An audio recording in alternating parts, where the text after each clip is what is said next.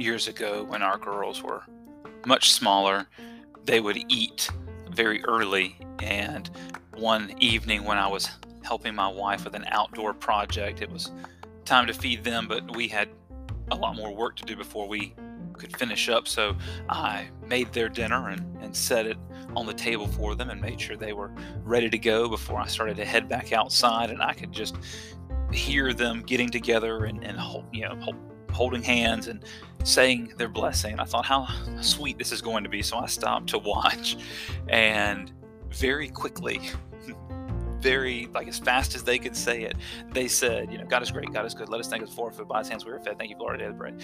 And so they could get to the food.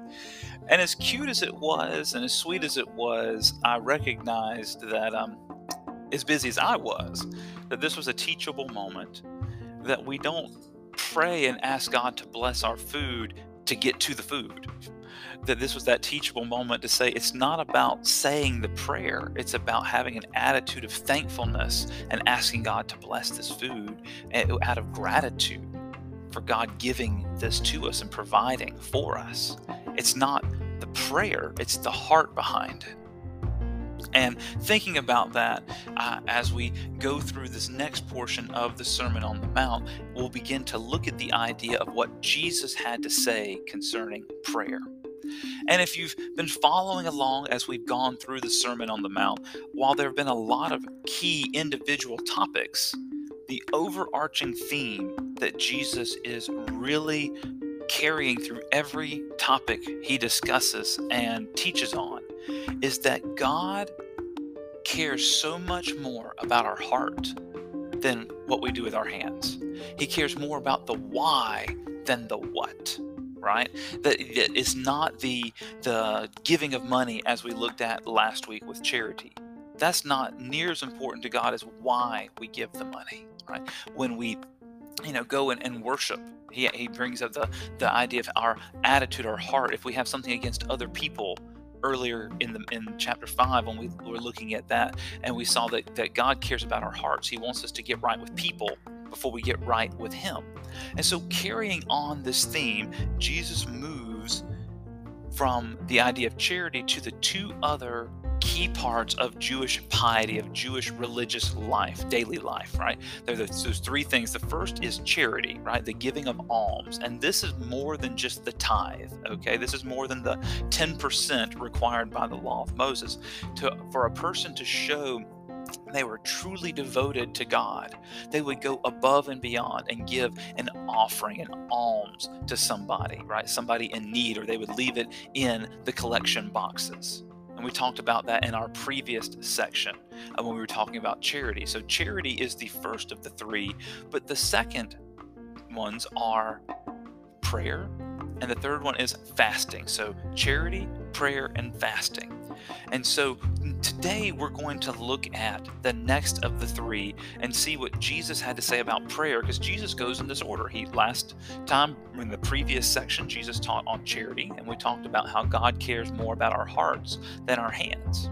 And today we're going to pick back up in Matthew chapter 6, going through the Sermon on the Mount with verse 5. Now, once again, it's good to remember that chapters and verses were things that we put into the scripture hundreds of years, centuries after it was originally written. Jesus did not compose this sermon in multiple chunks. This was all one long message, even though it covers multiple topics. So this is why it's important to remember the context. Jesus is teaching his yoke as a rabbi, his teachings, right, about what the kingdom of God is like. And so as we go through this process, all of it is interwoven together. It'd be kind of like going up to a blanket and pulling one thread out. If we're to take it just a chunk at a time, it all weaves together to make one big tapestry or blanket, right? So Jesus moves into the next area of what the people would consider to be pious, right? Religious, holy, set apart. And what would happen here is, as we look at this, that the religious leaders were able to do these things, and they did it so often that it built them a reputation. Right? And Jesus wants to clarify to the people that it's not about your reputation near as much as it is your intention. Let's look at what Jesus had to say, starting in verse 5. He says, "When you pray, don't be like the hypocrites who love to pray publicly on street corners and in the synagogues where everyone can see them. I tell you the truth, that is all the reward they will ever get. But when you pray, go away by yourself, shut the door behind you, and pray to the Father in private. Then your Father, who sees everything, will reward you. When you pray, don't babble on and on as the Gentiles do. They think their prayers are answered merely by repeating their words again and again. Don't be like them, for your Father knows exactly what you need even before you ask Him. Pray like this: Our Father in heaven, may your name be kept holy. May your kingdom come soon. May your will be done on earth as it is in heaven. Give us today the food we need, and forgive us our sins as we have forgiven those who sin against us. And don't let us yield to temptation, but rescue us from the evil one. If you forgive those who sin against you, your heavenly Father will forgive you. But if you refuse to forgive others, your Father will not forgive your sins." So as Jesus teaches on prayer, he brings up two connections that the average Jewish person would understand. He first refers to the religious elite once again, right? He talks about them once again, as he did in the earlier sections. But he also brings now in the Gentiles, the pagans, right? The people who are not followers of Yahweh, right? That are not worshiping the one true God. Because the average Jewish person would interact with both of them on a regular basis. If they were trying to go to synagogue and to participate in the Jewish life of the religious culture, they would bump into the religious elite, right? The rabbis, the Pharisees, that are the Sadducees, right? These religious groups, or the scribes, right? They would bump into these religious leaders all the time, because not only were they popular people, they easily stood out. They had their own style of dress. They had their own groups that they shared with. They were very popular. They were invited to a lot of places, so they stood out, right? But then so did the Gentiles, because the Gentiles also didn't dress like the Jewish people did. They weren't near as modest. They had their own, Roman Hellenistic style of clothing and talking, but they all interacted in the marketplace and all these different areas of social life together. So the average Jewish person would be familiar with both of these situations. They would be familiar with the Jewish method of praying to Yahweh, but they would also be familiar with the pagan religious rites, because it was so interconnected in Roman culture. So let's look at the first part. The first part and the first two verses model the previous section. Jesus says, don't do what the religious leaders do, because they're getting their reward now by having people praise them. But you need to do it differently so that God can see it, and God will reward you later. God will repay. Recompense is actually the Greek term for that there, right? It's not this idea of being paid a paycheck. It's the idea of being paid back something like an investment, right? And this is really important, because to the religious leaders, they were getting their reward, right, for what they were doing in the moment. But Jesus wants the people to see that this idea of doing things in secret without getting the applause of anyone in the moment is an investment. Jesus will later talk about storing up treasures in heaven as we get to that point. It's this idea of making an investment towards eternity, that I may not get applause from people, but I may get growth and relationship, and one day applause from God, right? The whole well done, good and faithful servant idea is what we're talking about. So Jesus tells them, he says, when you pray, don't pray like the hypocrites who love to pray publicly on street corners and in the synagogues where everyone can see them. Now, when we talk about the idea of when Jews would pray, there are set times that are considered the divine hours, right? When Jews would stop what they're doing and they would spend time to pray, approximately at 6 a.m., 9 a.m., noon, 3 p.m., and 6 p.m. This was something that has been kind of part of Jewish life for thousands of years. We see this even in the book of Daniel, that Daniel prayed multiple times a day facing towards Jerusalem. And this is what Jews even today will do when they hit their prayer time. They will go off on their own to pray. They will face Jerusalem and they will offer their prayers. This is very similar to what I experienced in my time in the Middle East in Islamic nations, where on the minarets you would hear the call to prayer, and everything in all of the daily life, all of the stores, the restaurants would shut down. People would quit working. They would walk to the closest mosque and they would do that time of prayer during the day. And while that seemed like a lot to me, in my Western American mentality, this was just normal. Now, unlike what would happen in the Islamic nations, where they would stop and they would go to the mosque and offer prayers as a group. If a person couldn't do that, they would pray on their own. But in the Jewish culture of the time, this was a private thing. This was not always done in community unless it was a festival.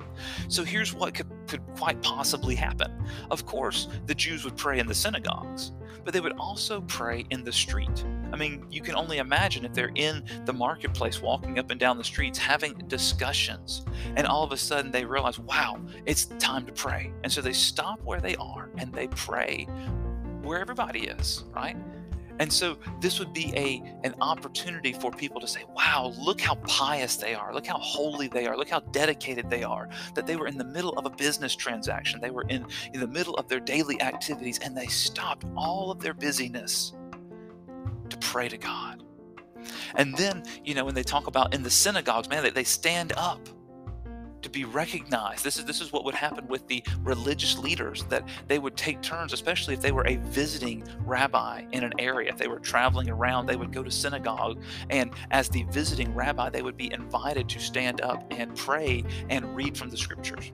We see this happen even with Jesus. As Jesus travels around, because he's the visiting rabbi, he gets invited to share and pray in the synagogues, right? This was a normal custom. And so what Jesus is saying is these people are getting their recognition now. And they're doing it not with the right heart. They're doing it to be recognized by men. And Jesus says that that's the reward that they're going to get. That's all they will ever get, is people seeing them here in this earthly life. A lot of times when I read these passages, I'm reminded of my high school days. All of a sudden, once I graduated from high school and moved into a different season, the things that seemed so important at the time, the way people viewed me, what my reputation was, how did I fit into the social structure of the day, right? All of a sudden, man, that didn't matter once I graduated. It didn't matter if I was the popular kid, if I was student body president or captain of a team or had a position on the debate team, whatever. Those things were gone. I feel kind of like that's the way the world is going to feel to us when we get to heaven. That all of these things that seem so important won't matter when we're in the presence of Jesus. That's what is going on. Jesus is realigning their perspective and saying, hey, it's not about earthly praise, it's about heavenly recognition. That's why Jesus says, when you pray, go away by yourself, shut the door behind you, and pray to your Father in private. Now, Jesus isn't telling them to quit participating in the festivals where they would have, or quit going to synagogue. He's telling them, hey, when you want to connect with God, do it on your own. Don't do it to get praise from people. Do it to get connection with God.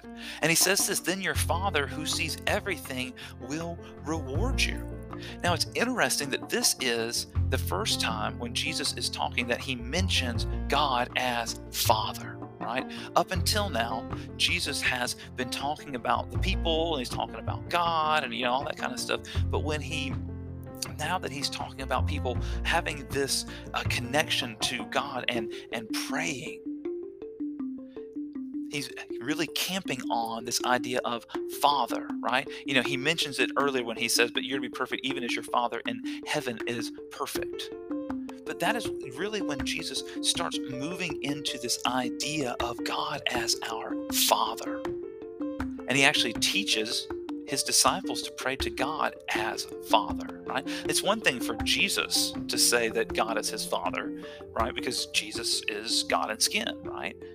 But when Jesus teaches his followers to pray, he wants us to pray, our Father in heaven, right? This is radical. This is a huge shift to say that God, your Father who sees everything, rewards you. And Jesus starts bringing this new concept to them.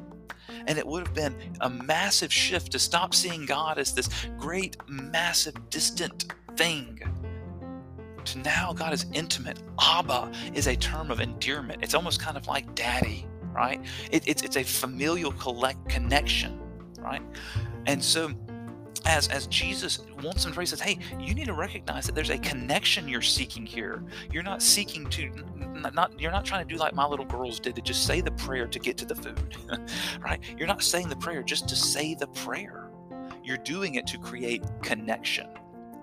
And Jesus says that your Father in heaven will reward you. But then he brings it into a second thing. He says, not only do you not need to pray like the religious leaders who are doing it for man's approval, he's saying you also don't need to pray like the hypocrites, right? He says you need to, not, you do like them, but also don't do like the Gentiles do, right? The pagans, because what they do is they repeat their prayers over and over and over again, believing that if they repeat their prayers, that they will get their God's attention. You see, in the Greco-Roman world, the gods were much more like humans. They made mistakes. They had dramas. They left and traveled, and they went from place to place, whereas Yahweh is everywhere, omnipresent, right? That there's no wrong place. Yes, the temple is special, but there's no wrong place to worship God. But in the Greco-Roman pagan mindset, you would have to go to the temples to offer sacrifices, and you hoped that you could get the God's attention by your offering or the seriousness of your sacrifice, right? Or by doing it over and over and over and over again and repeating it. That you would get Zeus's attention, right? That you would get Mars's attention. You might get Aphrodite's attention. Because they were like humans, they couldn't be everywhere all at once. They couldn't be present with everybody at all times. And so if they were busy, if they were doing other things, or if they were, some gods would go away for certain periods and come back at other seasons, right? That they were saying that you don't need to babble and repeat on and on and on. Jesus says, no, you don't have to do that, because God already knows what you need. That God, Yahweh, our Father, already knows our needs. What a wonderful thing. You see, a good father knows the needs of his children. If I'm paying attention to my girls, I know when it's time to eat, and I know when they're going to be hungry. I know when it's time for bed. I can watch them and say, wow, they've worked real hard today. They need to go to bed early. They need to get some extra rest. Or even though we have normal routines, sometimes I'll say, you know what, we worked hard, or we were busy and we stayed up late. I'm going to let them sleep. They need that extra sleep. I know what they need because I'm their father. How much more our Heavenly Father knows the needs of His children. So we don't have to pray over and over and over again the same thing. Now, this sounds like another point where Jesus is going to contradict himself, because in later portions, when Jesus talks about effective prayer, right, he's going to say, keep on asking and you'll receive what you ask for. Keep on seeking, right? At one point, Jesus even tells a parable of a old woman that goes to a judge over and over again asking for the same thing, and the judge finally gives her what she wants so that she quit nagging him. So is Jesus contradicting himself again? No. Once again, it's not the action, it's the heart behind it. The Gentiles believed that simply by saying it over and over again, they would get their God's attention. But Jesus wants us to know that we already have our Heavenly Father's attention. I don't have to think of God like a human who's distracted, who has so busy doing all these other things. And I've met other people and even felt this way at my own time in life, to say, God, you're so busy. You're running the universe. You don't have time to hear my prayers. But Jesus says, no. Our Heavenly Father always knows what we need, and He's always present, and He always wants to talk to us. He always wants to connect with us. So He knows what we need before we ask. We don't have to beg and beg to get His attention, right? Our Heavenly Father is not you remember the song, Cats in the Cradle, right? That over and over again, that the little boy is saying, hey, Dad, when when you're coming home, I don't know when, but we'll get together then, right? As the song goes. That's not how our Heavenly Father is. He's always available. He's always ready. He's always present, and he already knows. And so then some people will say, well, what's the point of praying if God already knows what we need? Shouldn't I just say, hey, God, you know what I need? Why? Because this is about relationship. This is about connection. I love to talk to my children. My wife even fusses at me sometimes when I go to tuck our daughters in that it takes so long because we have all these things to talk about. I delight in those conversations. And sometimes I do need her to remind me, hey, they need to go to sleep. You don't need to stand up and talk to them for hours, right? They need to sleep. But I love talking to them. How much more does my Heavenly Father and your Heavenly Father, our Heavenly Father, want to hear our prayers? So Jesus gives a model. Now, once again, this model has become known as the Lord's Prayer, and it has actually become the very thing it was designed not to be. This was meant to give a method of prayer, a pattern of prayer, not an actual prayer. You see, in the very beginning, boom, our Father in heaven, may your name be kept holy. Jesus wants us to recognize that God is our Father. He's in heaven.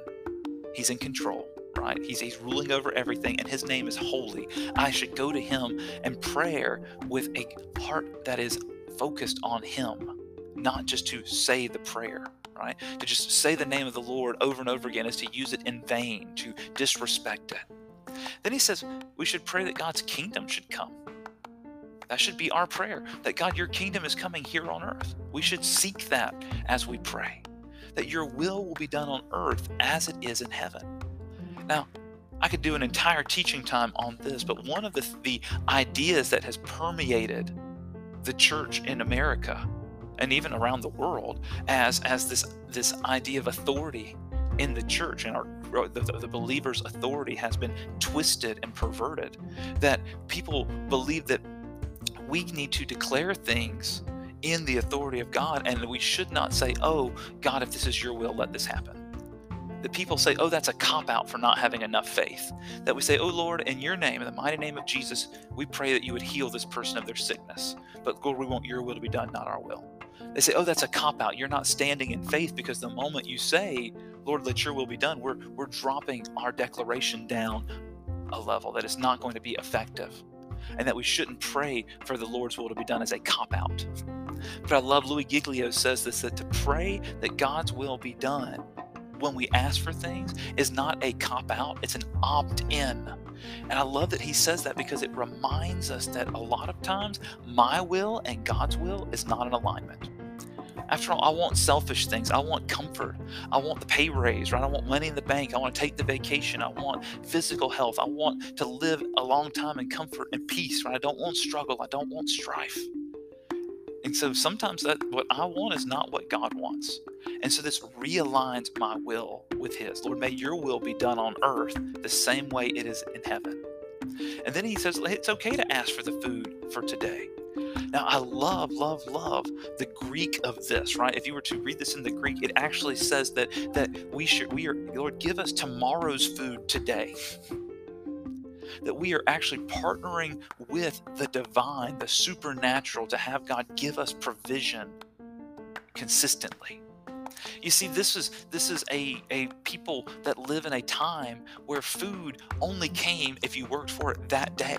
If you wanted bread, you made bread that day. If you wanted meat, you had to cook it that day. There were no, freezer, microwave meals. There were no, refrigerators to keep, sandwich meat and vegetables good for long periods of time.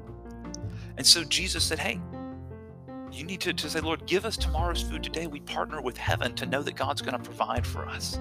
And then he says this, forgive us our sins as we have forgiven those who sin against us. What a powerful reminder that just as God is forgiving, we should be forgiving. That every time I want God to forgive me of my sins, I need to be willing to forgive the sins of others. And then he says, don't let us yield to temptation, but rescue us from the evil one. Jesus wanted us to remember that we live in a world where the supernatural is real. And there's influence going on all the time that we don't see, both heavenly, right, for the good, and demonically for the bad. And there's a lot we could teach on this as well, but the reminder is, Lord, protect us from evil and help us to stay focused on doing good. Help us to be focused on you and not become distracted. Let us not yield to those temptations that come in life. And then he closes this section by saying, if you forgive those who sin against you, your heavenly Father will forgive you. But if you refuse to forgive others, your Father will not forgive your sins. Now, that's a very striking passage. We don't teach on that very often. That if we want to be forgiven of our sins, we have to forgive others. Otherwise, God won't forgive us. Now, what we end up seeing here is another possible seeming conflict. And I keep referring back to the idea of the rope bridge, because so many things in Christian faith and Christian theology appear to be opposites, but they actually hold each other in tension. You see, when you and I give our lives to Jesus, we are instantly, immediately forgiven, and there's no longer any condemnation for us. That's the one point. But the other point is that we're going to continue to sin. We just are. We're going to make mistakes. We're going to fail. That's not an excuse. It's just reality. And so we're completely forgiven, but we also need continual forgiveness. It's two opposite ends of the same rope bridge that hold it up, hold it together in tension. And so Jesus wants us to recognize as we live our life, understand who you are.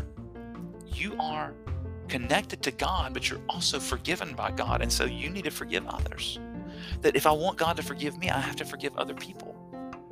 And it's just as big as other people's sins may be towards me, that's how big my sin is too. As we get ready to close this time up, my oldest daughter, as she's been reading through her Bible study and then in her youth group time, and she's been doing her Bible reading plan, she has all these questions, and I love that she comes to me with them. And last night she was really wrestling with the fact that as God brought judgment on evil nations and evil cities, that not only were the adults killed, right, the warriors who fought in the battle, but also the women and the children as judgment. And it's no fun to talk about those things. She doesn't like it. And I have to remind her, as much as I don't like it either. Why? Because that's the consequence of sin. These people are receiving the judgment for their disobedience to God. The Bible tells us the wages, what we earn for our sin, is death.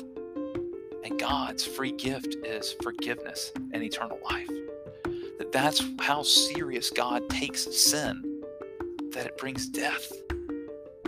We have a very bad tendency to forget the seriousness of sin. Jesus brings that back as he closes this section on prayer and begins in the next section to talk about fasting. So what do we do with this as we close? Man, we need to pray reverently, but we also need to pray respectfully. What does that mean? We pray reverently, so wherever we pray, as a chaplain, I pray in public a lot. I get invited to do things, so I do it reverently. I don't take it for granted, but I also do it respectfully, recognizing that I'm in public, or I need to do my time in private. You see why? Because it's all about connection. So I pray reverently, but I also pray respectfully. I'm not going to take God's name in vain, but I'm also not going to demand from God. I'm going to remember who I am and where I am. My Father's in heaven and I'm on earth, but he connects with me. He wants to give us the things we need. He wants to have connection with us, but we also need to be mindful not to become hypocritical, doing things publicly for our own selfish gain. So we pray, we pray reverently, recognizing we are approaching the God of the universe and we're submitting to his will. We also pray respectfully, recognizing that other people do watch us and they are looking at how we live our lives. So I pray that this time blesses you, that you would begin to examine, how am I praying? What attitude am I praying with? Am I praying selfishly? Am I praying repeatedly, hoping to just get God's attention? Or am I praying with respect and reverence to say, God, you're holy and I want to connect with you. And more than that, God, help me to forgive others as you've forgiven me, because sin is serious. So I pray that this would impact you, that your faith would be increased, your trust in God would grow, and your relationship with him would grow deeper. Be blessed.